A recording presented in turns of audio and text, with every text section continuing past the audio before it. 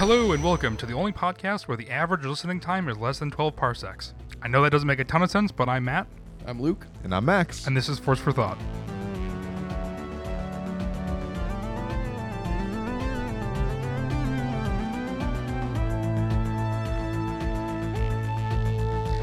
All right, everyone. Hello and welcome back. We are doing today, as you can tell by the title of this episode, I always like when people introduce like it's a mystery. But I it's know. This person already clicked on this link Yes. at least like 1 minute ago with our ads. That's true. But for us, it's brand new right now until we edit this and look at it on YouTube. Yeah, or surprise me, Spotify. Matt. What are we talking about? We're talking today about Solo. And as you know, Luke, we rewatched Solo. It's been 5 years? Is that why we did it? No. 5 years later, yeah. 5.5. Okay. Okay, we can just say 5. All right. Almost 6 years later, if Max went by... That's how not he- a round number. You don't do reviews how almost he- 6 years later. If Max went by his height, this is round up. Rounding up to the nearest whole inch, I am 6 feet tall. And we are going on the 6th year then of Solo, so that's why we did the review. Maybe I'm 5'11 and a quarter. Maybe. So, you know, we can structure this kind of like we did Kenobi, just kind of overall thoughts when we first saw it, how our opinion has kind of changed when we rewatched it, kind of what we would rank it out of 10, our favorite characters, our favorite scenes, what we think the strengths are, the weaknesses are, and if we want the story to continue and anything else we want to talk about in between. So let's start off with, you know, when we first saw Solo for the first time in theaters, presumably we all saw it. What did you guys think? I'll be honest, Matthew. I thought we were discussing Free Solo, that Jesus. National Geographic documentary about climbing. Yeah, I know what you're talking about. All right.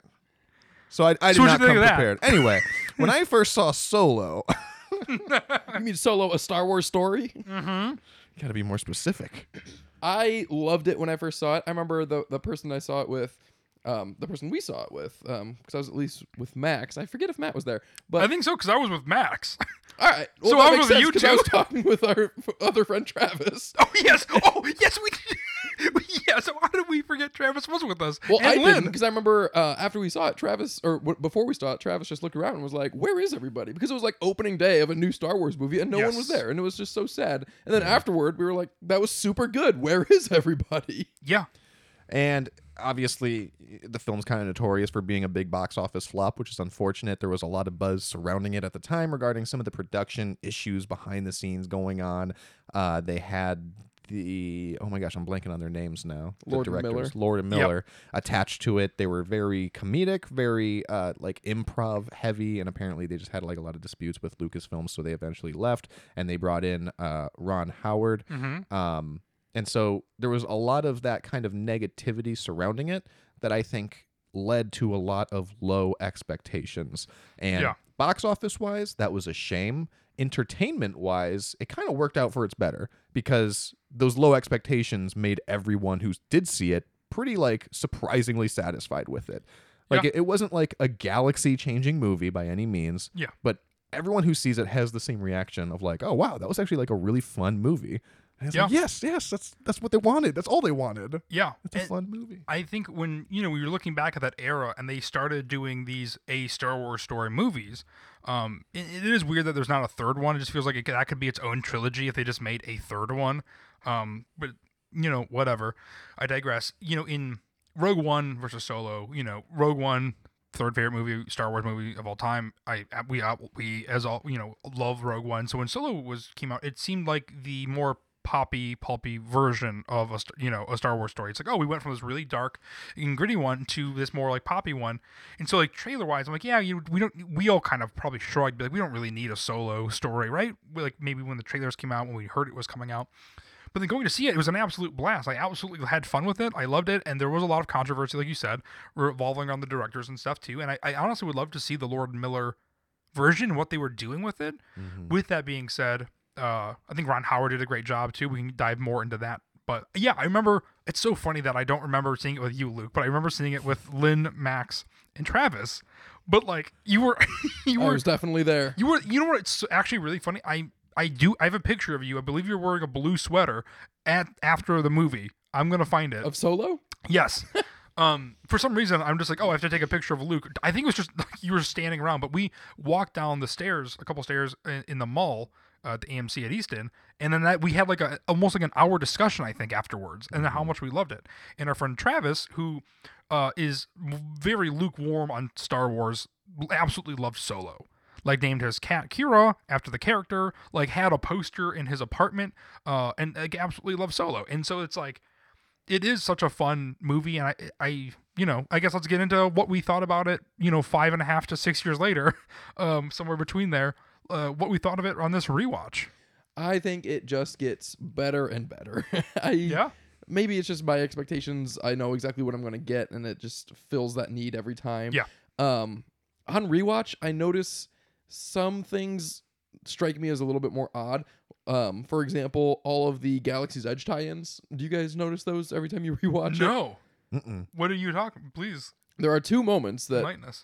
I just felt like they winked at the camera, but I mean, they obviously didn't. They got past you guys, but Okay. in Calm yourself. when they're on the Vermilion, You know what? I do remember this. Me too, but But tell why- the audience. Yeah, you explain it. The first time that they meet Dryden Voss, when they're on the Vermilion, the first time, and Han and Kira are reunited, Kira says to one of the servers, "Are you attending to Dok-Ondar?" And she says yes, and it's like a That's throwaway line. hilarious. And then later, Wait, no, Doc Ondar's like bar? yeah, from Yeah, okay. Galaxy's Edge, Just making sure. the Well, Don Ithorian. Akadar. Don. What did I say? What's his name? Don. Dok-Ondar. Doc Ondar. He's not the bar. He has the Den of Antiquities in Galaxy's Edge. Yeah, Yes. It's like He's the the shop. merchant. Yeah, the shop where you buy the lightsabers. Yeah, you're right. Yes. What's the bar? The Cantina. Uga's Cantina. Yes, yes, Uga's yes, sorry. Cantina. And then another moment when Lando and L3 are introduced, and Lando says that she has the best navigational system in the galaxy, and L3 says that you couldn't get from here to Black Spire without me.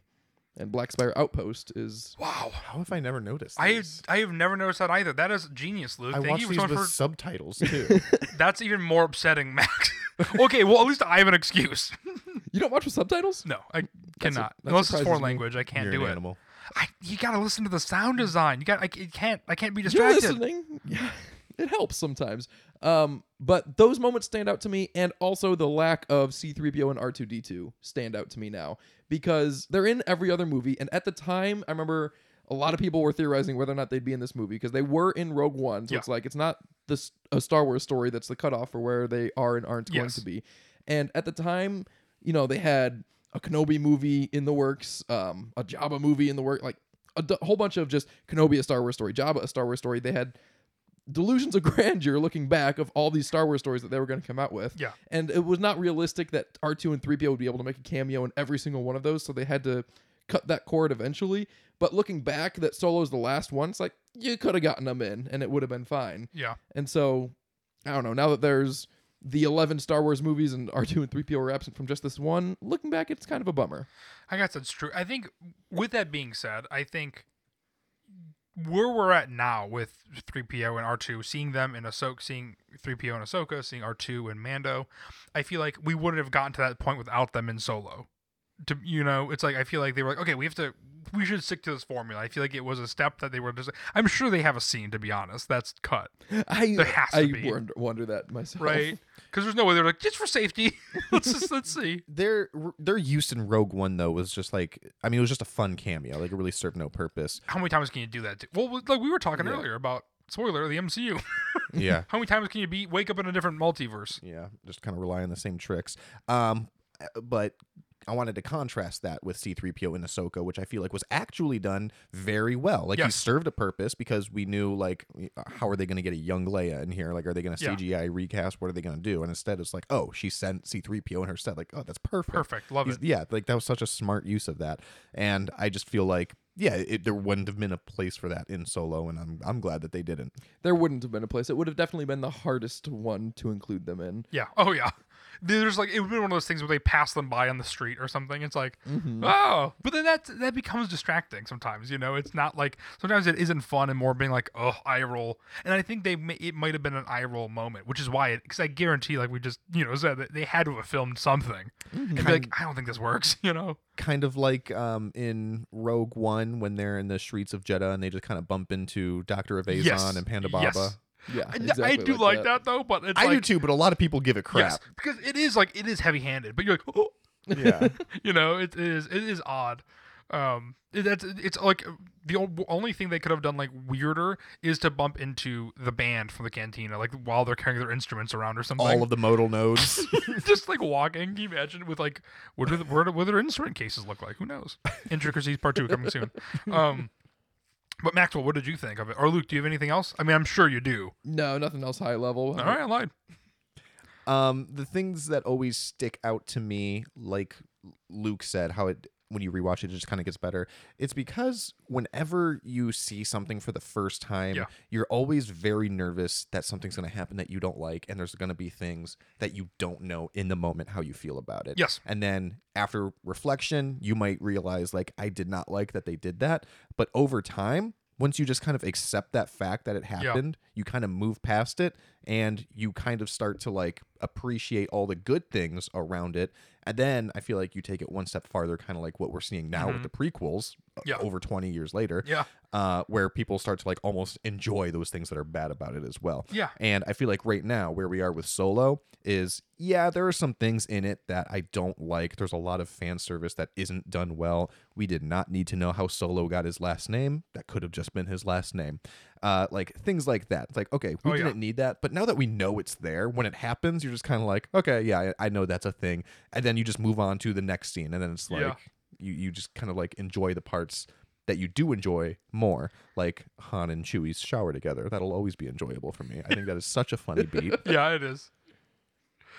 That's that it? That's what you think? That's it? It's your new thoughts for rewatching? Yeah, I guess you know, a lot of people. that's a great overview, I guess, actually, of it. Yeah, a lot of people always give Andor credit for being the first Star Wars property with implied sex, but in that shower, it was pretty Yikes. steamy. That's hilarious. What did you guys? I want to get into my thoughts too, but what did you guys think of the crawl? Because that's something that we're kind of glossing over. I feel like it's a different The crawl version of a is crawl. probably the most or singular. the not crawl. Yeah, we can call it the not crawl, I guess. It's probably the largest instance of a thumbs down I give for the movie. Yeah. I don't see why they included it. The setting and story of this movie does not need opening narration or a crawl Yeah. to get you up to speed. Like A New Hope started it because you're in the middle of a story, and every other movie does it because they just keep doing it.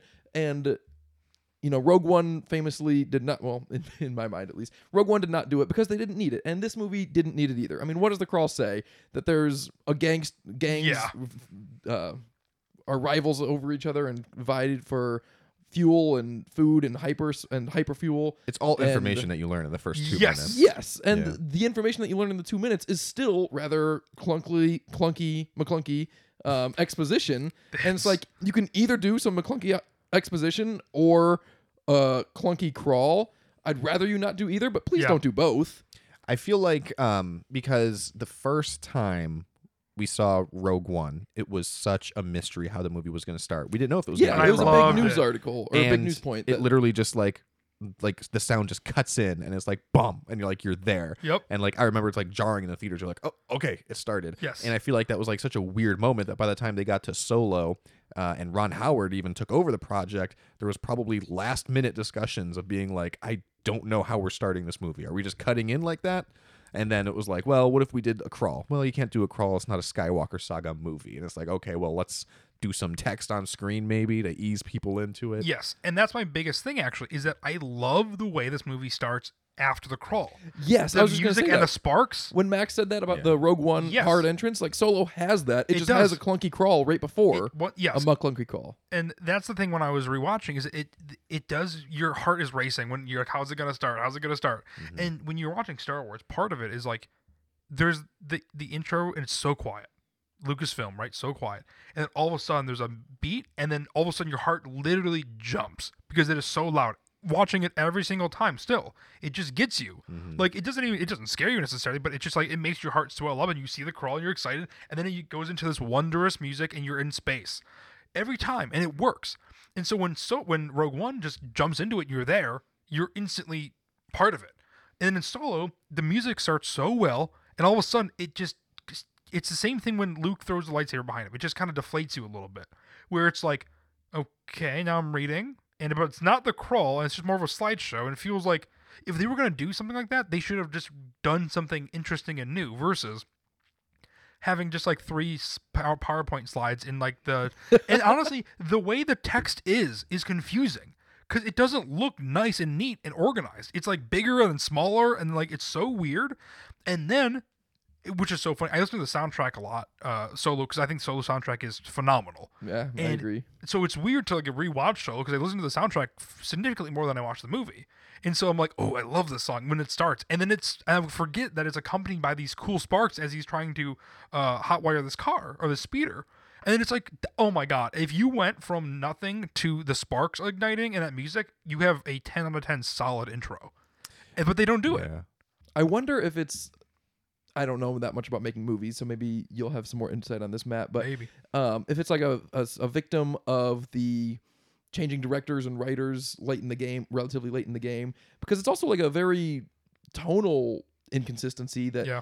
you're expecting a Star Wars movie. That expectation will never change, and we're expecting a crawl, even if we know we're not going to get one, just because of there's so many Yeah. Star Wars movies and so iconic. And Rogue One did a great job by having that hard entrance, and it's like it matches that high intensity and gets you right into it.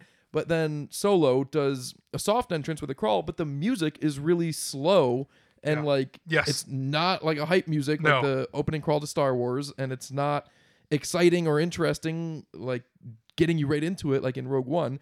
But then right after the crawl, it is really exciting and interesting, and it's just tossing you back and forth, and Yep. it seems so inconsistent. Well, what's interesting, I mean, Rogue One and Solo are the only two Star Wars story anthology movies, and that's why we keep bringing it up so much. But Rogue One did have a lot of the same issues. I mean, they did bring in Tony Gilroy like towards the end of the movie Yeah. to help Gareth Edwards. Like there was still like that same kind of butting of heads, I think, or difference in views. I don't know, what do they call it? Creative differences. And yet they kind of produced both very, very different products. But it is always interesting to me whenever I rewatch it, trying to figure out what was Ron Howard's creation and what was Lord and Miller, because we know that a lot of Lord and Miller stuff is still in there, and there's always like random jokes that I'm like, I bet that was a Lord and Miller thing. I bet that was improvised. The biggest example is when Beckett is on the turrets and he's like they get shot or whatever, and he's like, ow, it hurt my thumbs. Like, it's such a weird line, and I was like, I bet Lord and Miller did that, and they just told him like, just improvise something, and he just thought that was silly, and they liked it. For the record, I like that. I think that's silly, and I'm glad that it's in the Well, movie. it made the cut, so Ron Howard liked it too. I think that's a good moment. But then I also always think about the interviews with Paul Bettany, who plays Dryden Voss, and how he said that the way he got into this film was when Ron Howard was brought on, he begged Ron Howard to bring him with him. He's like, I love Star Wars. I would love to be in a Star Wars movie. So it's like, what was Lord and Miller's vision? Like, what was it without Dryden Voss? Was Kira the bad guy? Was Maul more of a presence? I don't know. There's no way it was I'm so Maul. I think it was either curious. Kira or Beckett was more of a bad guy. But I've thought that too, because it's also kind of noticeable, maybe just because I've seen that interview where Paul Bettany was obviously brought on by Ron Howard, but he's only in that one setting. Like, it's two different scenes Yep, before I and know. after the heist, but he's only in that one place. They could have That's filmed what- that in 2 days. That's what Right. that's what gets me on the rewatch. And something else on the rewatch that I'm just kind of now connecting is that I love how quick the movie is, but the first 40 minutes are fast. And I think that is more or less the Lord and Miller stuff, to be honest, because when we're moving so fast, and I bet Kira, you don't see Kira. I guarantee she probably was the bad guy, because you don't see her forever. So how interesting is it that, you know, he shows up somewhere and she's the bad guy? But instead, you know, because we go from them being together to then him being in the war to then him being part of their gang, then robbing the train, then everyone dies in the first 40 minutes, and then they get to the other stuff, which I think like the other stuff is all Ron Howard, I would imagine, or not all of it, but like I have a feeling they probably ebbed and flowed, but everything with Paul Bettany then goes in the middle.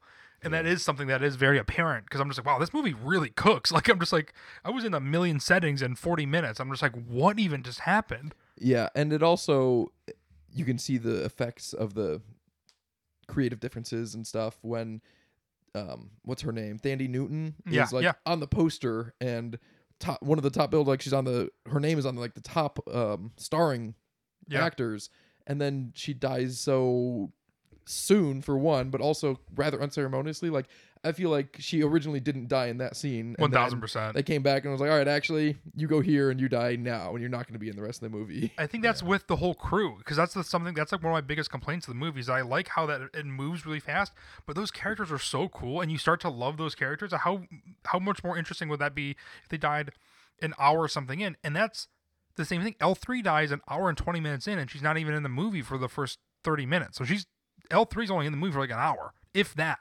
And that's being generous, I think. And then the same thing with the upfront characters with Beckett and that whole John Favreau and Thandie Newton, is that they both die pretty fast, and you were just like, oh, okay, so this isn't the main story we're following, and that feels like the Lord Miller stuff. I would imagine to be like, oh, okay, now the movie's changing, but at the same time, I do like that aspect of it because it gives you some more insight to Han Solo to be like, everybody he's around does kind of die. I know. And so it's like, oh, no wonder why he's so begrudging to even join anybody with Luke and Leia and stuff in like Empire when he's like, I'm going to leave. It's like, oh yeah, because he's used to that because everyone dies around him. And so it's like, it does add to his character a bit, but I don't know if that's 100% on purpose. I had a similar thought that a lot of the movie's flaws are like objective flaws for a movie, but for a Han Solo spinoff, it kind of makes it better. I agree. But even then, besides, I was talking about the music and how I listen to that more. I think Ron Howard does an amazing job directing. And it's something I love the settings, whether it's Lord Miller, whether it's Ron Howard. The intro, that whole city is so cool. I'm like, I would like to spend so much more time in there, but that's what Star Wars does really well. On Corellia? Yes. Yeah. And it's at like within the tunnels and within the city and in those on those roads and stuff, just everything around it. You're like, whoa, if they go into those hills, like that'd be a whole different setting. But I think that Solo does something really well, which is it gives you a lot to look at, and that gives you rewatch value because most of the time you're paying attention to what you're supposed to be paying attention to. But then you can rewatch it and be like, oh my god, look at all that surrounding. Actually, that's amazing, like to look at, and it does it for the entire movie. It's the moodiest Star Wars movie I think ever because it's dark and it's like even that bright blue color when they're with the worm creature, I can't think of the name, Lady comes Proxima? out. Thank you. Comes out. It's like it's so blue. It's so stylized. And then beyond that, when he goes to meet Lando, it's like it's so yellow. golden. It's yellow, and it's only basically that light is in the middle shining down. It looks like the Batman the Animated Series Almost Got Him table because everything else is like surrounded by like this gray and mist, and it doesn't allow you to really fully see something. It gives you that dreamlike state the entire movie, and I absolutely love it because I don't think any other Star Wars movie does it really like that. I agree. The setting and the production design and the creature design, which I'll get into more later. Yes. It's all exceptional, and it looks so much better on a rewatch because we've only seen Star Wars TV for the last 4 years. Yes. Everyone's been saying like, oh, the quality is not as good, and I've never really understood it, but I'm starting to get it now after watching Solo. Like even just that first speeder chase on Corellia, like I was watching that, and it's super good. Like this is an excellent action sequence. Yeah. And I think I was just like taking it for granted in media in general in the mid to late 2010s. Like it was all just a lot better than it has been lately. Maybe it's COVID, maybe it's the TV, or everyone's going broke from streaming, but it's really, really good. I do think we'll get back to somewhere interesting as well, because I feel like right now there is this push and pull where it's like, well, maybe we don't need to make everything so fast all the time, right? Or maybe we don't need, like, I love Star Wars on a weekly basis, but like you're right, like, I mean, I do love watching Ahsoka and everything, but it's like, man, like, you can definitely tell what $45 million can get you or $200 million can get you, right? Like there is just a difference, right? And obviously with the over volume, a less period of time too, which I think is that's a two-sided equation, right? Because when you're working with a TV show, it's like a minimum 5 hours worth of content, and you're spreading however much, like 30 million over that, as opposed to 120 minutes worth of content. I don't know why I said it minutes, 2 hours worth of content. And you have significantly more budget to spend on each of that. I agree. Going back to the creature design, it does have great creature designs, and it has good trooper design. I'm a sucker for a new trooper design, and there is a new trooper on Corellia during that chase in the very beginning. When he's getting away, and it's very subtle, but it is a unique trooper design. This is very random, but Michael from Rexing Around was in Ahsoka. Did you guys see that? I did. Yeah.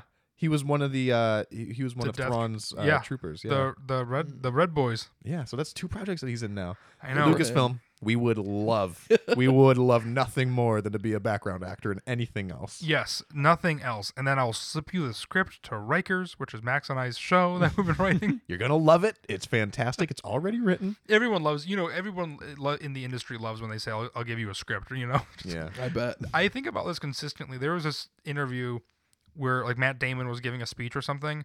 Do you guys do you know what I'm talking about? Mm-mm. And some guy it was like, hey, like this guy gave you your break because of your script was so good. So how about you give me mine? And it's so awkward. He's like in front of like 300 people in an auditorium, Cringe. and then like somebody has to come over and just like take the guy away, and it's Aw. like he shot his shot, and it was so awkward. Yeah. At least you guys have the decency to do it in your own echo chamber of a podcast. Exactly. Yeah. And then I also Yeah. wanted to before we got too far off of, is it Tandy Newton? Is that how it's pronounced? Yeah. Thandy or Tandy? I was saying think it's Thandy. right. I don't know. I think it's Tandy. Tandy. I think you say Tandy.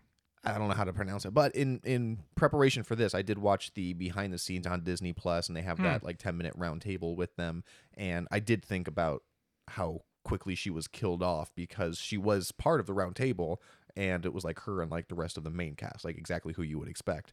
And so it's just funny hearing her input on this film that she was in for like 10 minutes or so, Yeah. which was really like profound. And like she drew like a lot of inspiration from like her mother and like her struggles and stuff like that. And it was like really good stuff that she really brought to the table in this character who was only on screen for about 10 minutes. She's a great actor. I mean, she was in Westworld around the same time too, and I just feel like it was like her moment.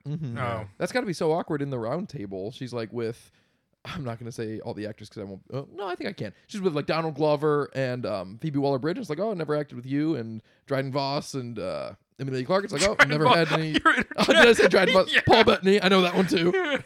It's like she had never had scenes with almost any of the other characters besides Alden Ehrenreich, and she's here on this round table. She probably never even met that half of them. That's true. Yeah, that's true. I didn't even think about that. One person who you didn't say was Jonas Swodemo, and I want to talk about him real quick too, Oh, because she had scenes with him. I love when Star Wars actors love Star Wars, and I feel like it shines through. Maybe it's just because I know it, but I feel like it really does shine through. And Jonas is one of those people who, like just like watching him in the interviews is like so excited to be Chewbacca, and he absolutely relishes it. And I wanted to give him a shout out because Luke ran into him at Galaxy's Edge one time. Yeah, I've met him. I got a picture with him. It was really exciting. And then all the people that were around me, I was alone in Disneyland. And then all the people, strangers like all around me after he walked away was like, "Yo, who was that?" And I was like, "He plays Chewbacca." And they're like, "Oh shit, really?" Yeah, I felt like a What really part of the cool park person. did you see him? Not in the Star Wars part. I forget. I don't know. Was it the that Pioneer well. part? Why do I? It was like the western Yes, part. yeah. Is that Pioneer? Because Okay. it was Disneyland, not Disney World, correct? In California. Yeah. Yes. All right. Also, you said Disneyland. Well, that would have been a different episode, but you said Disneyland instead of Disney World, which is so interesting. That's all. But I wanted to talk. I didn't realize that it wasn't in the Star Wars part. That makes a lot more sense because I always think about that story when you told me that you ran into him because you said you just like kind of turned around and he was like right there, like no crowd or anything, and you were like, "Hey, Jonas," and you were like, "Yeah," and you were like, "Can I get a picture?" And he's like, "Yeah." It was also 2021, and so most people were wearing masks, and so it must have been a blessing for all celebrities that they get recognized 1/20th as often. But he's like 6'8", and Yeah, so I just and he was kinda wearing shot my the shot. Chewbacca mask too, right? No, he was not. He was just So it some- was the costume, no mask. it was just some guy that was like super tall, and it kind of looked like Jonas, and I was like, it could be, and I'm gonna kick myself if I don't try. Yeah, good for you. I also love the war scenes. I think the war scenes are so good in On this. Mimban, Yes, yeah. it is. And you know what? Something else I was thinking about. We never really see the perspective of somebody fighting with AT-ATs or ATSTs, and so it's usually against. It's an opposition to. And so to see Beckett and Solo fighting kind of with them and seeing how much destruction these are doing, I loved, because usually it's trying to take those things down. Usually it's a plot point, but it's like no, it was really cool to see. It was. It's unfortunate how quick that moment lasted too. And I wonder if that was filmed in the volume because again, it's one of those scenes where it's like the background is very obscured by light and smoke and everything, so you can't I see don't think very it deep at all. existed yet. Yeah, the Mandalorian was created, or the volume yeah, was that's created right. for the Mandalorian. And this Yeah. would have been what was it? 2018. 2018. So I guess only a year before. prior. Yeah, probably. Yeah, they But- probably were like, "We have this thing, but you can't use it yet." Yeah, that's true. That's Um, interesting. The Solo scene when he gets his last name. It's growing on me. It does it. It's not. I liked it a lot really. more on this rewatch. Yeah. I still would say it is maybe in the top 2 worst moments in Star Wars history. Oof. But because they play it so straight, because they're like when the guy and it's clearly a directive from like Ron Howard, and that seems like a Ron. I was gonna say the crawl and this scene specifically seem like a Ron Howard thing, not because he's a bad director, not because he has bad instincts, but I think it's because it's his generation thing to be like, oh well, we need to do that for fan service. It feels like your grandpa's I or your agree. dad's types. Thing, same thing with the crawl is that he's like, well, we need to put the crawl in because it's Star Wars. How do we do it? Versus Gareth Edwards, who I think is like, we don't need the crawl. It's like its own thing. We can leave it separately. It just feels a little different. I'm saying that like it's our dad's generation thing, but like Gareth Edwards is like our dad's generation. I feel like, maybe not, but I feel like when the guy says, and he like looks up and it feels like it's supposed to be like Ollivander and Harry Potter when he's like, I know just the one for you. Like it's like. Yeah. I just hate how straight they play it, and it's like, man, it just you feel it cringing in your seat a little bit to like, oh. But with that being said, it's not nearly as bad. It's not nearly because so even the worst, what I would say the worst moment in Star Wars is when Luke throws the lightsaber behind his back, just completely deflated 3 years, of waiting. Wow. And yet it's still your favorite movie of all Star Wars. It's That's the crazy. podcast's favorite, but I mean but like again, even though these are bad moments, doesn't mean really anything. Mm-hmm. The moment is growing on me more and more as I rewatch it because it's so tied to out of the Star Wars universe. Like we knew that we were gonna get a reveal on how Solo got his name. Like that was in the news before the movie came out, and everyone thought it was super dumb already going into the movie. And now you still have that expectation because you're gonna see that scene again. But like if you try to take that out of it and just think in universe, it is really sad. Like it's a good character beat that Han is alone and he didn't know his parents. He never got a last name with the White Worms. He is alone, and it's kind of a bureaucratic technicality that they just need to put a last name in. But it does have a bit of a character impact on him. So Yeah. I like it more and more. I would say I am disliking it less and less, more than liking it more and more. That just seems like a pessimist's way to answer the same thing I did. No, because when you say it's growing on you, it's going in the direction of you liking it. And I understood your defense, and I guess I agree with what you said. I don't know. But I don't know if I'm ever going to like that moment. I think I dislike it. But because I know it's coming, it kind of softens the blow a little bit, right? Yeah. Like Matt said, like with throwing the lightsaber over Luke's shoulder, like that was kind of like 3 years of speculation, or 2 years, I guess. 2 years of speculation and theories just kind of like out the window, and like that feeling of like deflation. Yeah. Whereas now, you know it's coming, and you're like, okay, yeah, he does this. That's a beat. We move past it. Yeah. And that's kind of how I feel about that part of him getting Solo. But then it just gets muddied even further with Rey and the ending of that movie, and it's like, Rey who? And it's like, why? Yeah. People why? don't need last names. That's not a normal question to ask. Yeah. Like, it was weird when they did it in Solo. It was weird when they did it in Rise of Skywalker. Yeah. Greedo doesn't have a last name. No one's saying, what is Greedo's last name? It's just Greedo. I would like it much better, like in Mandalorian, if before we knew his name was Din Djarin. So what's your last name? Lorian. Mandalorian. Yeah, I don't know. That scene irks me, obviously, but like it's not terrible. It's not like it's still an eye roll, but it's not like, I don't know, it's fine. It doesn't like affect the rest of the movie. I think what really helps it too. No. Yeah, it's a very small part, and you move past it. Is his response to it though, his reaction to it. Like he looks sad, so it's like that works. But I think we talk about how L3 kind of dies a little bit too quick. I always forget about all the Wookiees they find. Yeah. I love that. I don't know scene. if I've ever noticed that there was more than just the one Oh really? extra one. There's yeah. a Bunch of them, yeah. Mhm. And I love when Chewie, like, they're basically telling him to come with them, and he decides not to. it's such a good moment of like It's way absolute better panic. knowing that there's other Wookiees, because I always thought it was Yeah. like kind of a thirst trap that Sagwa is like, yo, come live with me, and he's like, okay, we just met, no thank you. But no, there was a whole tribe there he could have joined.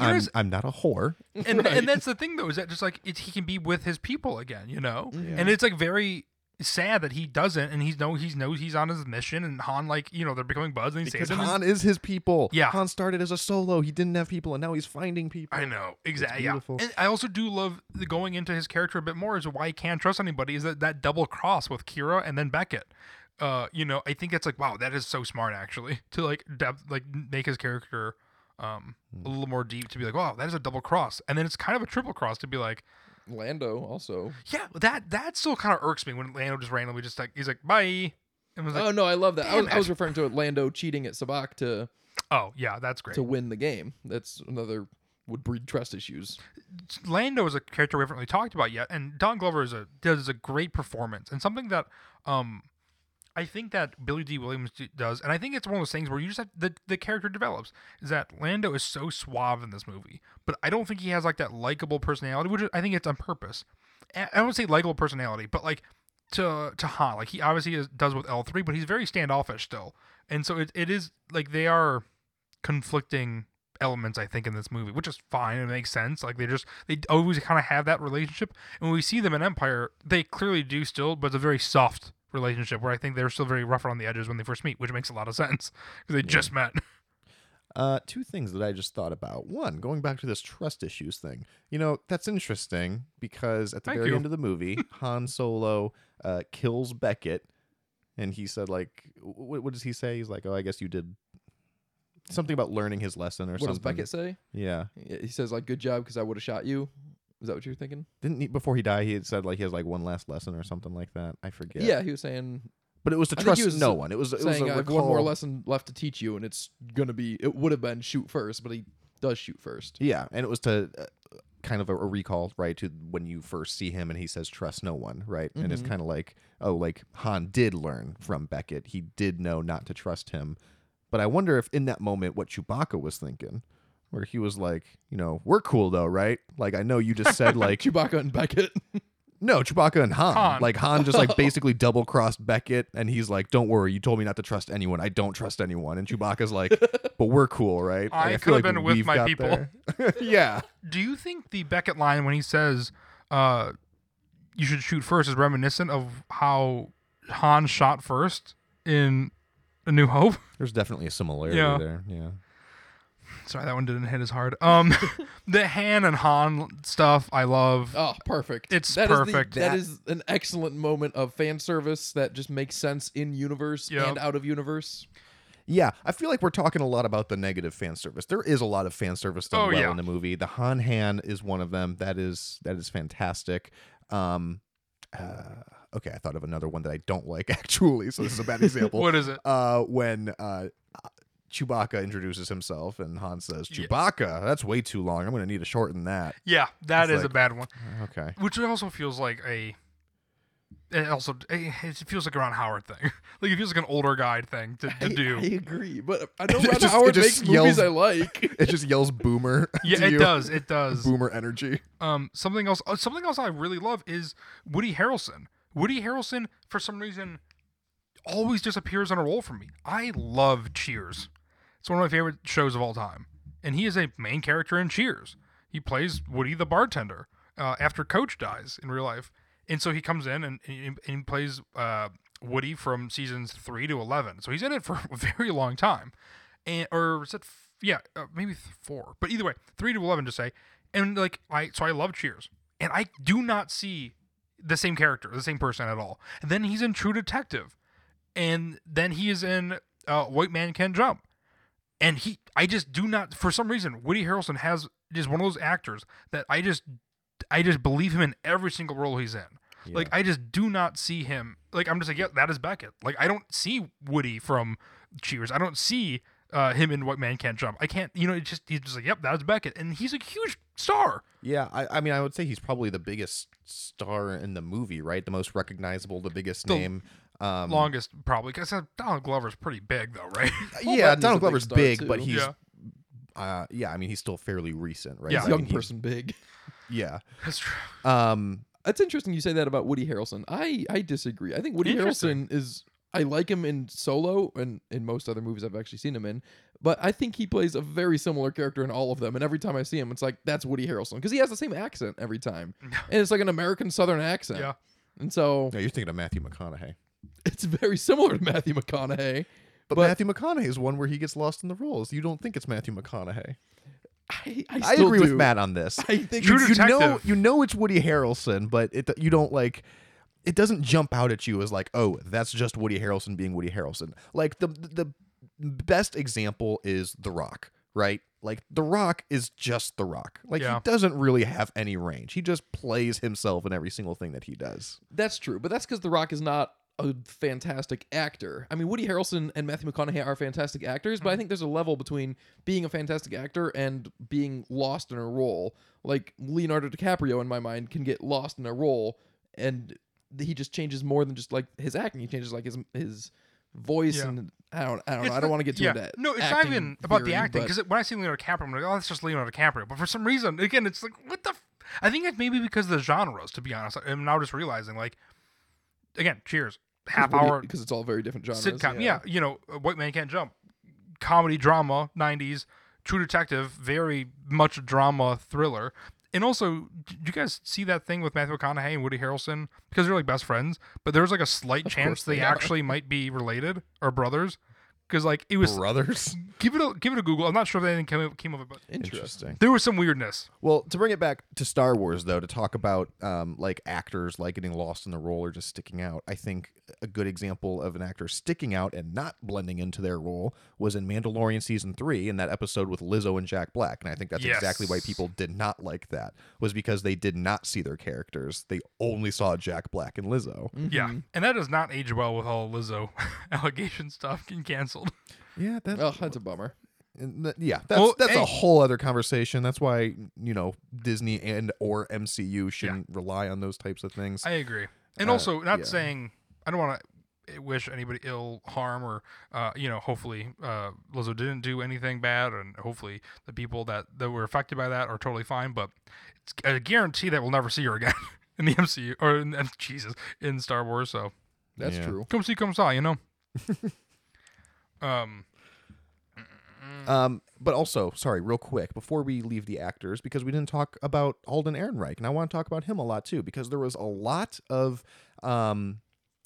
controversy around Yes. him before the movie came out. It didn't because matter who it was, you There know. was a bunch of rumors, though, that they got this kid and he couldn't act, and they had to bring in like these acting yeah. coaches, and they had to like really help his performance a lot. And that was kind of also like a front of mind for me when I was watching it the first time, like in theaters, and immediately Yeah. afterwards, and even upon rewatch, I'm like, he was fine, like he was great. He was actually. stellar, yeah. Mhm.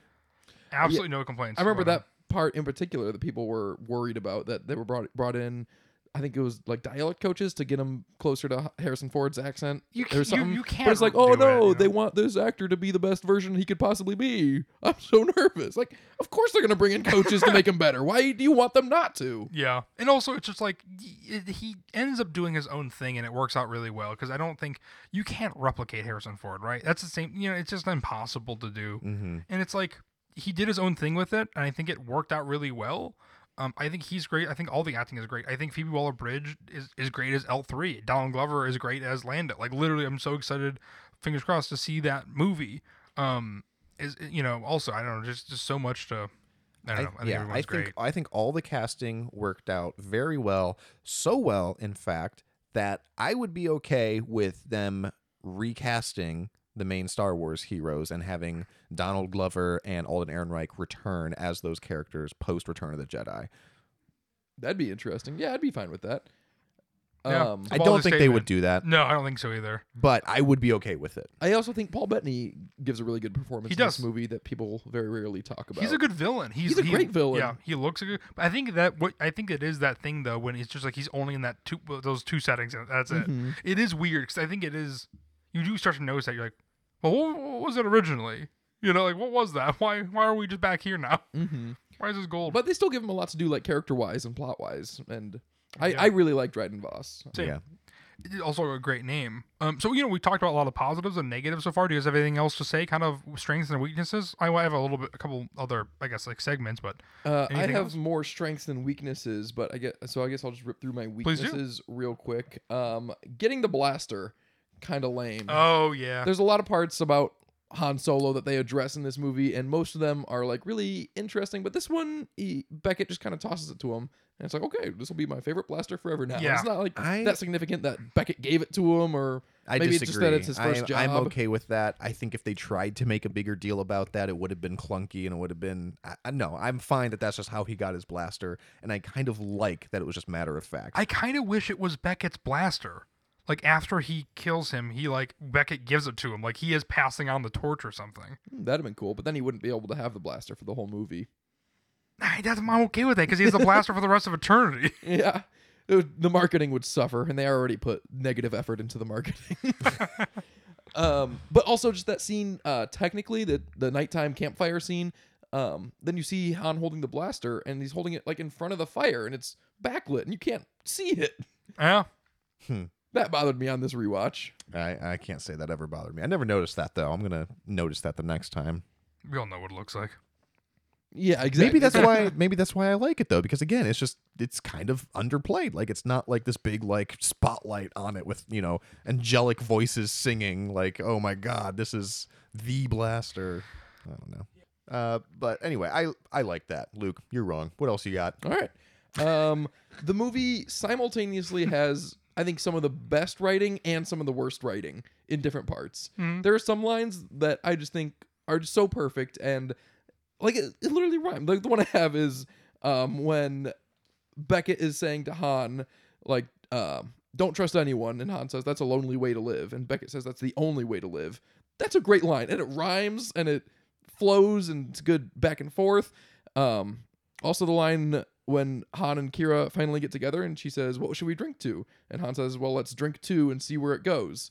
That's a hilarious line, and Yep. I hope to use that if I ever start drinking with people more. That's a hilarious quip, and it flows super well. But then there's also lines that are just super clunky exposition, like when they first introduce Beckett and his team on Mimban, and Rio says, "Hey, Beckett, I thought you said we were here to do a quick job." "Well, this ain't a quick job." Yes. And Beckett says, "It's always something with you." It's like, no, that's kind of fair. And this conversation is kind of fabricated for the point of exposition. They needed this, it out. This is not natural. Yes, Yeah. they needed it out, and it did not flow. This quick job has resulted in you stripping dead troopers of their uniforms and adopting their ranks. Yes. And then we talked briefly about some clunky exposition in the very beginning. But the one that stands out to me is Lady Proxima saying, "Kira, remember the silo?" It's like, what? Why are we talking about this, Lady Proxima? Like, I like that type of world building though. That's like Kira's here. You own her. We get that. It's What like do you it's like mean? Revenge of the Sith when Obi-Wan talks about how many times Anakin saved him or whatever, and then he says no the business on Cato Nemoidia does not count or whatever. It's like, well, what the heck was that about? Like, we don't know what you're talking about, but was- it's just world building. There's relationships. Just there's like more. Obi-Wan's brother. Not Yeah. like Obi-Wan's Well, brother. that's gonna be a very pivotal plot point. The Cato Nemoidia business is like establishing the kinship between Anakin and Obi-Wan, and this is just establishing again, similar to the crawl and similar to what we've already seen from that scene alone, that Kira is trapped here in this gang, and it's just the third instance of exposition that we did not need, maybe even one of. Yeah. And then the last negative I hope to bring up is my least favorite part in the movie. It is even after several rewatches, even after a rewatch today, when Kira says to Han as he's leaving, like the last time they see each other, and she says, "Smile." That's the word. I always smile when I think of our time together. Like, even having just rewatched that today, I still have to go back and be like, when were you talking about this? What is this a callback to? Yeah. I have never once picked up on that scene. That line always falls flat for me. I do not remember what that is referencing. When did she say it? What is it called back to? In the first time they meet again on the Vermilion, apparently she says something along the lines of whenever I think on that time, and then she gets interrupted. That is a Interesting. very long gap.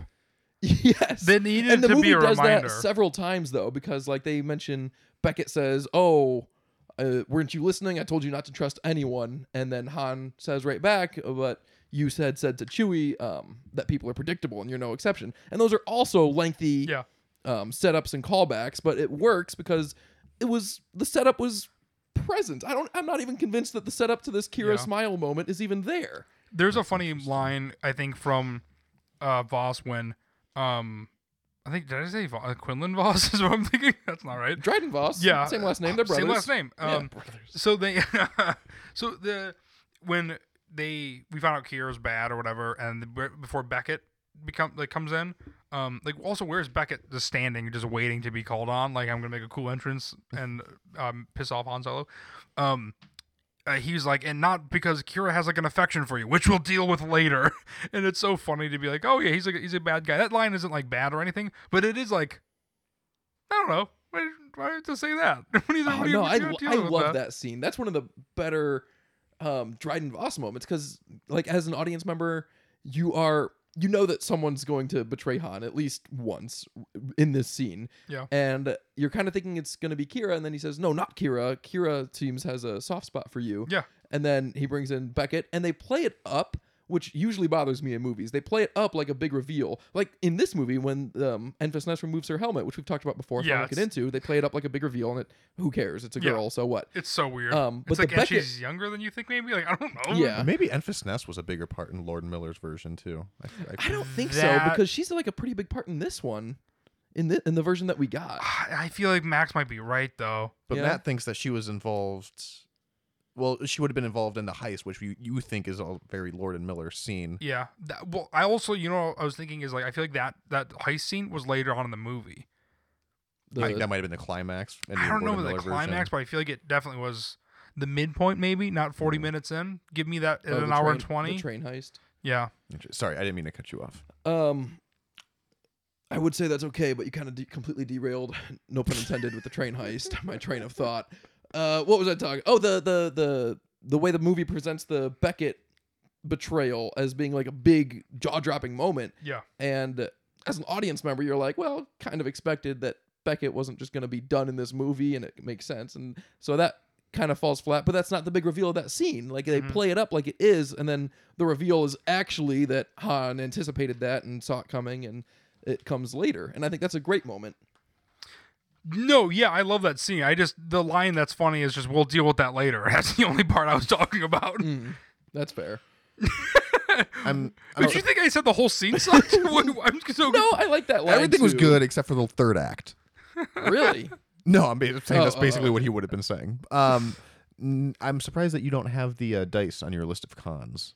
No, that's moving to my list of pros similar to Han's name, because that is another thing that the Solo Similar to name- Han's name though, or just significantly Yes, better because- than Han's name? Similar in a sense that it's so impacted by our out of universe Yeah. understanding of that story element, because we saw The Last Jedi and it was like, oh, the dice are apparently a thing and maybe we'll learn about it in the Solo movie, and then we just keep seeing the dice in the Solo movie, and it's like, why is this, why do you think this is a thing in Last Jedi? Why does Disney want this to be a thing for merchandising purposes? Oh yeah. But now, like 6 years later, we're saying it's just Han's dice. It's like, okay, yeah, those are his lucky dice. He keeps them with him. The one thing I don't like upon rewatch with the dice was when Kira gives them back to Han when he's a fake prisoner on Kessel, and it's like, hey, couldn't have picked a less risky time to give him his dice back. You guys were just making out like 15 minutes ago. Should have done it then, probably. The dude's got binders on and vertical bind. He can't move his hand left, right, up, or down. He's just going to go goon some guys in an elevator with dice in his hands. That's tough. That's true. And they were also following a plan that they had discussed beforehand. So it's not even like a moment where it's like, oh, Kira's betraying him. And then she gives him the dice and it's like, oh, no, she's not. She's still like Right. playing Exactly. the long con or whatever. Yeah, it was just like, all right, then we're going to do this. And in Kira's mind, she's like, oh, I'm going to give him his dice back at that point, too. That'll be a good time for that. That is funny. I didn't think about that.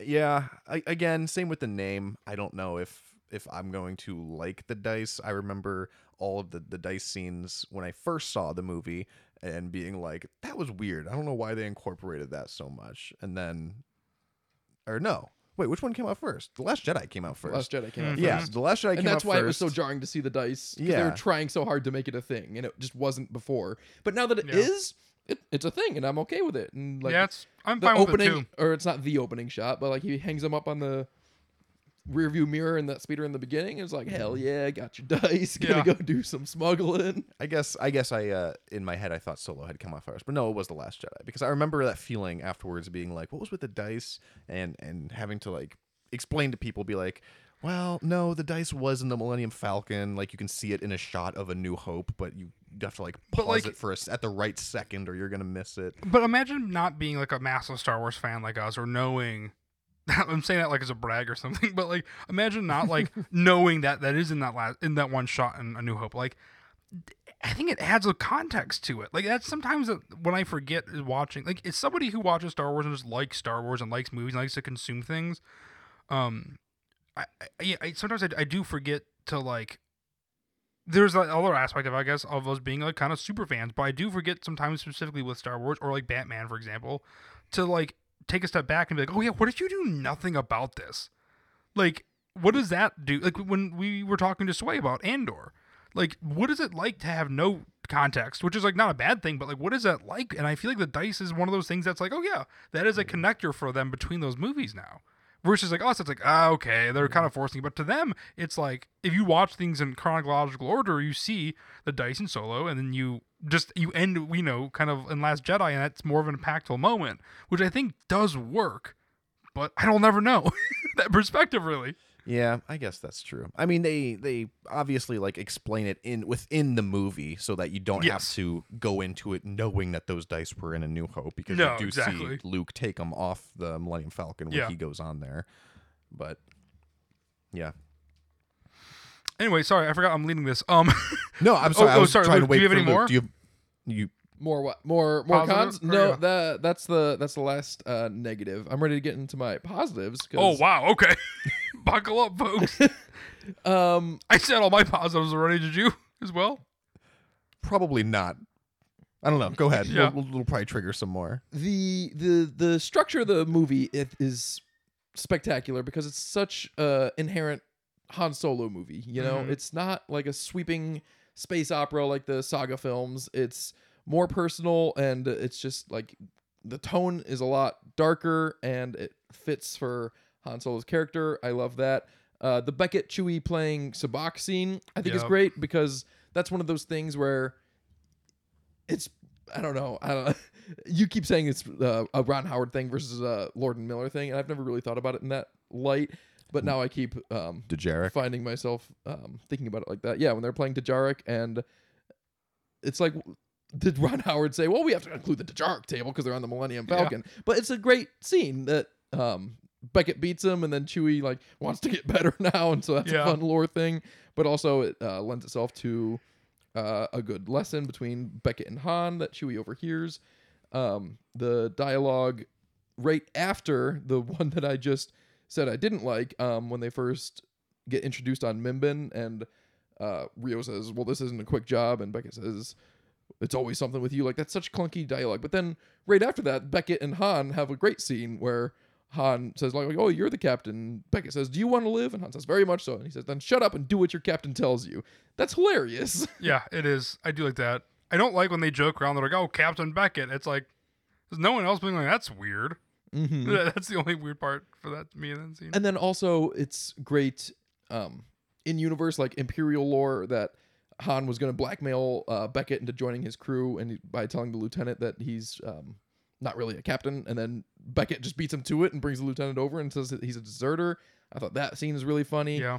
There's a lot of just really good stuff. And I talked in my presentation of the greatest deaths in Star Wars that L3 was, I think I put her at like number 2 or 3. Yeah. And she's not moving. That was a very well done Star Wars I agree. death. Rewatching it, I think it When is. she's saying what is happening, it really hits. It does, and also Donald Glover's performance trying to carry her is so good. Yeah, that scene hit more this Yes, rewatch when same. he's picking her up and she Yeah. like falls in half and it's like, ugh. I know. And he just Yeah. takes the top half. That was extra sad. I forgot about that. I agree. There was a lot of moments like that that really hit more. Max, you want to go into some of your pros? Yeah, one thing that you didn't talk about that I think we should is Han meeting Chewie, because that was a very big moment, and that's definitely a moment that I feel like could have been botched. But I love Yeah. how they did it, how they Same. threw him into the pit with the monster, and then it realized that it was Chewie and everything. And it also feels like when they meet again, after Han is blinded and in Return. I would say it's reminiscent of that. I would yeah. say, yeah. I'm not even in on the joke this time. I've never made that connection. That's funny. Yeah, it's like very much the same. Screw you, Max. And then there's another part that I really like right after that, when they're leaving Mimban, and they're Chewie and Han are running up to the ship as it's taken off, and they're like, no, wait. And then they decide to stop, and they're like, ooh, we can get a Wookiee on our team or whatever. And then, like, as they start coming back down, Han turns to Chewie and he says, see, what did I tell you? Very good friends. Like, that's such a Han thing to do, because Han always says, like, oh yeah, I got a friend, don't worry. Yup. And these friends are always people that absolutely hate him, and that was the true case in this one too. They did Yeah. not like him. I do love when he says "very good friends" multiple times throughout this movie. It's very funny. Yeah. It hits every time. And another great use of fan service is when Han says, I have a good feeling about this. Yes. That was Yeah. good. We I talked about like that in the that. trailer, and it works well in the movie too. It does. It really does. And we didn't talk about the Kessel Run scene, which we should talk about. I think it rules. It was done so Yes. well. That's another testament to the effects and action set design Yeah. in this movie. It's super well done. This is a great action movie, like one of the better ones of this era, independent of it being Star Wars. But one thing that the Kessel Run shows, which is also a few other times in the movie, there are very unique and inventive ways to showcase that Han Solo is a great pilot, Yeah. other than just being like, oh yeah, he beat that person in a race, or he is able to make this obstacle course in a little bit shorter Yeah. time. For example, when he does the move that his buddy Needles does, which is a funny line also, when he like puts down the landing gear and scrapes up the ice on that one asteroid in Kessel, and Yeah. makes the TIE pilot behind him fly through ice shards and it kills him. That is really cool, and I would never have thought to do that. And also when he does like the 180 on the Falcon and smacks a TIE fighter Yeah. with the body of the Falcon. There's a couple more times that I'll try to remember, but the movie had a task, obviously, to set Han Solo up as one of the best pilots in the galaxy. It's a recurring theme. He keeps saying he's going to be the best pilot in the galaxy. And they really show you when it would have been super tempting to just tell you that other people say, oh yeah, he's the best in the galaxy. But They show you. they make a big effort Yeah. to show you, and it works. I agree. That's a great call. And I was just saying the Kessel Run. Damn, I don't know what I was gonna say. I think they do a great job of action. Oh, I was gonna say is that obviously we love Star Wars, and I do rank this one a little bit lower towards the bottom. You know, like when we rank the movies, but like honestly, like when I'm thinking about a movie, like this is a very fun movie to throw on. Like if I'm like, do I want to throw on Attack of the Clones? Because I'm like, every time I want to throw on like a movie that's part of the trilogy, I want to watch the full trilogy. And so it becomes more tempting to do that. And so I feel like with Rogue One and Solo, I love being able just to put that on. And like I feel like it's a great movie when you're like not feeling good, you're like sick, and you want to watch some Star Wars. You're like, yeah, I'm gonna throw on Solo because it's a lot of fun. And it's just like you don't have to be like, oh wait, who is that? What happened? And Not to go, that to we go do that back to much. the Kessel Run real quick too, because the most famous thing about Han Solo is that he made the Kessel Run in 12 parsecs, and I absolutely love in this movie that they revealed that he didn't actually do it in 12 parsecs. He did it in 12 parsecs if you round down, and I think that is so funny that Chewbacca like tries to correct him. He's like, not if you round down, and then like obviously he spreads word, and that's like how legends are born, and it's not even completely true, and I don't know, I really like that. It's several instances in that one story beat of good fan service, that parsec is a unit of time or a unit of distance and not time, and so that line was kind of hokey in A New Hope, but they found a way that he did make that run in a shorter distance than other people because he's an excellent pilot, and because also L3 was the navigational computer. Yeah. and there's more great effects in the Maw, like when that beast is getting sucked into the gravity well and his skin Yes. peels off. Yeah. That is awesome. Brutal. Absolutely brutal. And we see that scene where Beckett injects the hyperfuel right into the fusion reactor. Yeah. And we see it like travel through the subsystems of the Falcon into very the much engines. like Fast and the Furious. Like Fast and the Furious. Love that. It's way more earned in this one. It because in is. Fast and the Furious, it's just a car. But Yes. this one, it could be just a ship, and then it would be just as lame. But it's because they're injecting the hyperfuel that makes it so interesting, and it reacts in a different way. I agree. This movie is great. It's fun. It is. It's I don't know. It made me. I'm sure there's a lot of things that are like we were even the fact that it's disjointed and you can tell sometimes that it's created by two different people or 3 different people technically. It's I don't know. It seems great. It's fun. It's one of those things that like it did not get the attention I don't think it deserved when it came out. Because I don't know why. If only people knew kind of what like Star Wars is now, or what like streaming is now, or like our attention spans with TikTok. Like this is pre any. You know what I mean? This is pre Instagram stories. Like this is pre everything. Where it's just like you just have like 3 social medias. It's Facebook, I mean Snapchat, whatever. But like Facebook, Instagram, and Twitter. And then like there was no interesting, flashy things with those even in comparison to now, where everything is just tailored and catered towards you. And I feel like it came out at a weird time. And I feel like if it came out in 2014, it would have been a smash hit. Obviously, I guess we were pre, sequel trilogy, but I just feel It like came out at a very weird time. If it just came out in Christmas of 2018, I think it would Yeah, have because been they a big moved hit. it Yeah. up. It was in May. They had Force Awakens, Rogue One, and The Last Jedi all come out in December, which kind of like trained the public that like, oh, Christmas time is Star Wars time, basically. And then they decided to use this one movie Yeah. to do it at a different time, and it just happened to be 5 months after a movie that a lot of people and didn't care about, and then Yeah. that played into it. there is like this warm, cozy feeling while watching Star Wars that I'm like. For some reason, I'm very excited to watch it during the winter versus the summertime months as well. To be honest, I think that's why. I think we were trained in that. I think so. But even before I then, agree like with you. it's weird, right? It's like literally it got cold out like last week. I was like, it's 42 degrees out in Ohio, and I'm like, ooh, New Hope, like and I'm just kind of still in that train where I'm like, oh, I could rewatch all the Star Wars movies now. Versus in the summer, it's like hot. I don't know. I'm just like, for some reason, I don't want to like cozy up and watch Star Wars. I mean, I always want to watch Star Wars, but like, I think there is like that. I don't know that feeling of like watching something new, but yeah, the same thing with Harry Potter. Just I mean, it makes more sense, I guess, with Harry Potter because it is Christmas time. I agree a with lot. Harry Potter. It I just get that feels vibe. right, cozy, and you want to watch it with like your family and stuff. And I feel like Star Wars too is the same thing. It gives you that same, during the holidays or whatever. It feels like it's like warm and cozy, and you want to like be with your family and stuff. And it just feels like that is the essence of Star Wars for some reason too. People finding their families, their people, whatever. Yeah, I get that. What did you guys think about Darth Maul in this movie? Loved it. Absolutely loved it. It was a jaw dropping moment. Obviously, we all want to see what that would come into, and I like the idea of Han running parallel with Maul because it connects the original trilogy and the prequel trilogy more. But And their I'm like, lines, ugh. they're running parallel, like you said. Yes. And I like how you said that because their lines don't cross. No. But they are like They're connected. Yeah. one It's button there, away, but it's not. exactly. So I love that. And it does make sense. Like Maul is alive at this time. Like Yeah. what is he doing? Like he can't get vengeance on Palpatine.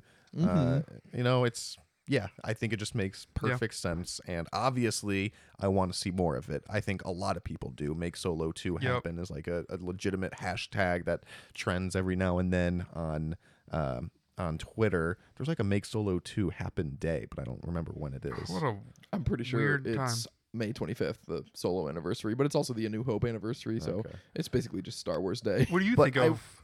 Sorry, I'll never forget though, like the year or two following when Solo came out, and just consistently seeing people comment on Facebook or Reddit or wherever, people being like, "What did you guys think of Solo?" Because I just watched it and I actually really liked it a lot, and all the comments always being like that. People were like, "Yeah, I watched it. It was great." Yeah, And the it's like, problem is everyone loves it. the problem is those people commented 2 to 3 years later, not the day of. Correct. Yeah. Yeah, that's the. What did you think of Maul? Also, I like it as a Star Wars fan. interesting route you're going. As like in the movie, it kind of is like It comes out of left huh? field. yeah, Yeah, it does. It comes out of left field, and the movie up until this point is a great standalone movie in the sense that you don't need to Yes. see any other Star Wars, Yep. and then you get to this scene, and it's like I imagine. I remember seeing it with my wife the first time. She was like in it all the way, the whole movie, and then that scene happened. She's like, "What the hell is that? That's completely different than the rest of the movie. Yeah. I feel lost all of a sudden." And it's like in the last 10 minutes of the movie. So I don't know. I like the lore aspect of it in terms of Solo as a movie. I think it could have done without, maybe, Yeah. but I like it. It feels like a post-credit scene. It does. It does feel like It a also post-credit scene. feels. And I'm glad that it's not. I don't want Star Wars to have post-credit scenes. It feels like not. I won't say safeguarding in any way because it's obviously not. Because here we are years later, 5.5, 6 years later, and we have no news of Solo 2 or not even Solo 2. Just like these stories going forward. But if we know anything about Star Wars, eventually it will pay off because they always do it. And I think that's why it feels out of place for Solos, because it just hasn't paid off yet. Because they, in my opinion, clearly included it wanting to do something more with that storyline. Oh yeah. I don't think they would just do that just to like be like, oh, that's a fun cameo. I think they had an idea and they were like, oh, if this movie's successful, we can go this route. And unfortunately, it just wasn't successful. And that's why it probably feels like it's out of place. But Which is why there's no way there ever was going to be a Solo 2 and 3 though. Like I don't see that happening. So it's like It could it happen. won't be it won't be a direct sequel, but it'll be like a even continuation of the story. I think so, but even then, I just don't see like in 2018 if they were like this movie's huge. I still don't see them doing a Solo 2 because like the format that we're going with like each individual Yes. character a Star Wars story. Yeah. And it would have been weird, like because you're obviously not going to get a Rogue One sequel. No, They were also still looking at the time of like what kind of TV shows they can do for Disney Plus and Yeah. stuff. So maybe that was a Yeah. thought that they had. That's why I still feel I still have hope for the Lando movie, even though I know we were talking about how you guys don't. I still feel like it can be thematically connected to Solo because there's no way they're not going to pay that story off a little bit. And then the other part of me is just like, well, they have all these pieces that everyone's waiting for to be inched further. Even if it's not the thing, if it's a connector, the third thing can be a Maul show. Like, thing. you know what I mean? It doesn't have to be Maul's the big bad guy of the Lando movie or something, but like Yeah. maybe it's the middle ground. So it's like, oh yeah, it started in Solo. He's got a cameo. I mean, it's literally the Emperor, a small cameo, a one scene, and then you have his own movie or something. That's another thing I don't love about the Maul in this movie is the design of him. They brought back Ray Park, who's obviously 25 years older, and Maul looks 25 years older, and he has the robot legs, which, you know, in terms of this movie, you can barely notice. You have to look for it. But when you look at Maul and he's got like the hologramness of him, and he's being dubbed by Sam Witwer, and I don't know if you can tell or if I'm just looking for it, but he looks a little hokey, and it's way more noticeable in just the promo pictures of Maul from this movie. I think it looks bad. Like if there's ever a character that you want to make age slower for it, I'm glad I'm in the minority. He's talked one, but then he lost it in the Phantom Menace, and then he makes this one in Clone Wars. And then, and he kind of like funny. instructed him. And then he was like, and then he has like a third one. It's like a Kane in Rebels, but that'll be later. That scene, the lightsaber crabbing, I don't love though. That admittedly, because that's like, It's well, just it's out of left field. Yeah, I it's know. like Because that's it's fan service. But it's like we know It's fan service, but it's also like kind of like an exposition, like for the audience who may not have seen like Clone Wars. It's like, hey, just so you know, this is Darth Maul. Like we're going to show you the lightsaber to just like really seal it home for you. And like in universe, it's like an intimidation factor for Kira, and he says we're going to be working a lot more closely now, and I think it's implying that he's going to start training her in combat, maybe the Force, but we've seen that in the comics that she was trained by Darth Maul in combat. She holds her own against Vader. She doesn't beat him, spoiler alert, but she does hold her own in combat. And the last thing that I want to add to is moving on from Solo. Where does it go? The Lando, maybe it's like a thematic sequel and stuff, but I'm just so worried about Lando because they had that big thing about how it's going to be written now by Donald and Steven. And it's like, to me, I'm like, why are we talking about this if it's not written? Yeah. Why are we talking about Lando at all? Like, that's not... It's Don't not. announce a I project know. and then be like, okay, now we're going to write it. Like, no, write it. Like, make sure you have something Just do the and then thing. talk about it. Yeah. So that's what makes me nervous. I'm like, we're talking about projects again before we have the ideas. They always do that. I've talked about that before. I just saw in the news this past week that Kevin Feige's movie is no longer moving forward, and it's like, yeah, he actually never wrote anything, and it's like, I'm not even surprised. Why was this ever a talking? Because you point? had All they do, they just conversations. attach cool people to it, and then they're like, all right, so tell me what you can come up with. And then, So weird. Anybody have anything else? I just want to do one more segment of just basically rating the movie out of 10. I never know how to rate. yeah, anything Luke's scale is anymore. weird. Yeah, with Luke's Star scale is Wars. weird, but Luke, let's start with you. How would you rate it out of 10? I'll give it as a movie That's what it is. A perfect 10. Interesting. As Okay. a Star Wars movie, an 8. That is so. If anything, that seems reversed, Luke. But I can't. This is Max is spooky and scary. It is similar to that. It makes sense Usually, in my when you're like on a mind. Star Wars movie, it's a 10 out of 10. Of a regular movie, it's 8 out of 10. Because I can also appreciate, that's Running with the Godfather or something. So That's funny. I give it a very solid 7 out of 10. interesting. For your other example, what's Last Jedi for you? Your favorite Return of the Jedi. Sorry, your favorite Star Wars movie. What is that out of 10? I would give it a 9 out of 10. Interesting. I would give New Hope a 10 out of 10, which is my favorite Star Wars No, movie. you can't give it a 10 out of 10 because then you're saying that nothing can ever be better than it. No, then you're No, saying you gotta that's give what your yourself room favorite to thing is. grow. You have to give something a 10 out of 10, and you have to give something a 0 out of 10. Yes, And exactly. everything Well, else has to fall between. I don't think I have a 0 out of 10 of like a movie, but like yes, For something to be a 10 out of 10, you have to be able to say that can't get better. yeah. I no, think it just has to be better than everything else. I think No, because then that's not a rating. You're just ranking it again. well, like on like IMDb Yeah, for my that's true. movies. That's Out of true. all the movies I have, I think I have maybe 10 out of 10s, and that's like 3,800 movies. I think. Which ones are that? Do you know? I mean, some of my favorite movies are Shaun of the Dead, The Dark Knight, A New Hope. I think Raiders of the Lost Ark. I want to say, Even a high 10. yeah. I mean, that's That's because a weird system to me. But it's not because if you're looking at my other movies that are like 6 out of 10s, I mean 6 out of 10 is not good. That's a D. I mean, like a lot of my movies are in the 7s because if I'm like, what else is a 6 out of 10? It's like these like shitty horror movies that are like fun but they're not very good. You see, I consider like a It's 6 out of too 10 bad. like better than it is bad. Like I would say a 6 out of Yeah. 10 is like a decent movie. Like I would say like I have no Mm. regrets watching a 6 out of 10 movie. Most of my movies are the movies that I think are fine are 7s. 8s are great. I think 9s are stellar. 10s are like favorite movies. Like I mean, most of my all my favorite movies of all time are 8s through 10s. There's no 7s in there because that's 7s are just fine movies. Yeah, as they should be. Those are top tier. Yeah, but I don't think any Star Wars movie is a 7, really below a 7 for me at all. Because those are good movies. 6 is not great. Anyway, Interesting. anybody have any force for thought? I do. It is. Bad time to put away your. You did. It's not a notebook. It's not notes. It's Ooh. gifts. Oh my God, Luke. Son of a bitch! I brought you did it gifts for again. Matt and Max. Oh my word! I didn't get you anything, That's okay. man. I thought you put your notebook away. I was like, bad time to put the notebook away, Luke. Ooh, it's a comic. It's Is it the High Republic comic? the Han Oh, Solo. it's the Han Solo It's comic. the Han Solo collection. So this is the Han Solo miniseries issues 1 through 5. Oh. It was a miniseries from 2015, I think, and it's a very good one. Oh, good. Luke, I've never read this. Thank you so much. I am so excited. This comic looks beautiful.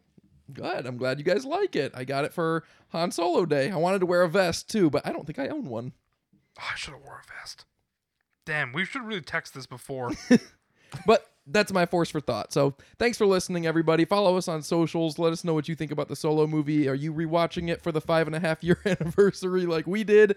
Reach out to Kills us me. on. This is a 5-year. This is a 5-year later review. See us on TikTok and Instagram. You can email us, and we'll tell you next week. Yeah. Thanks, everybody. See you, Sammy.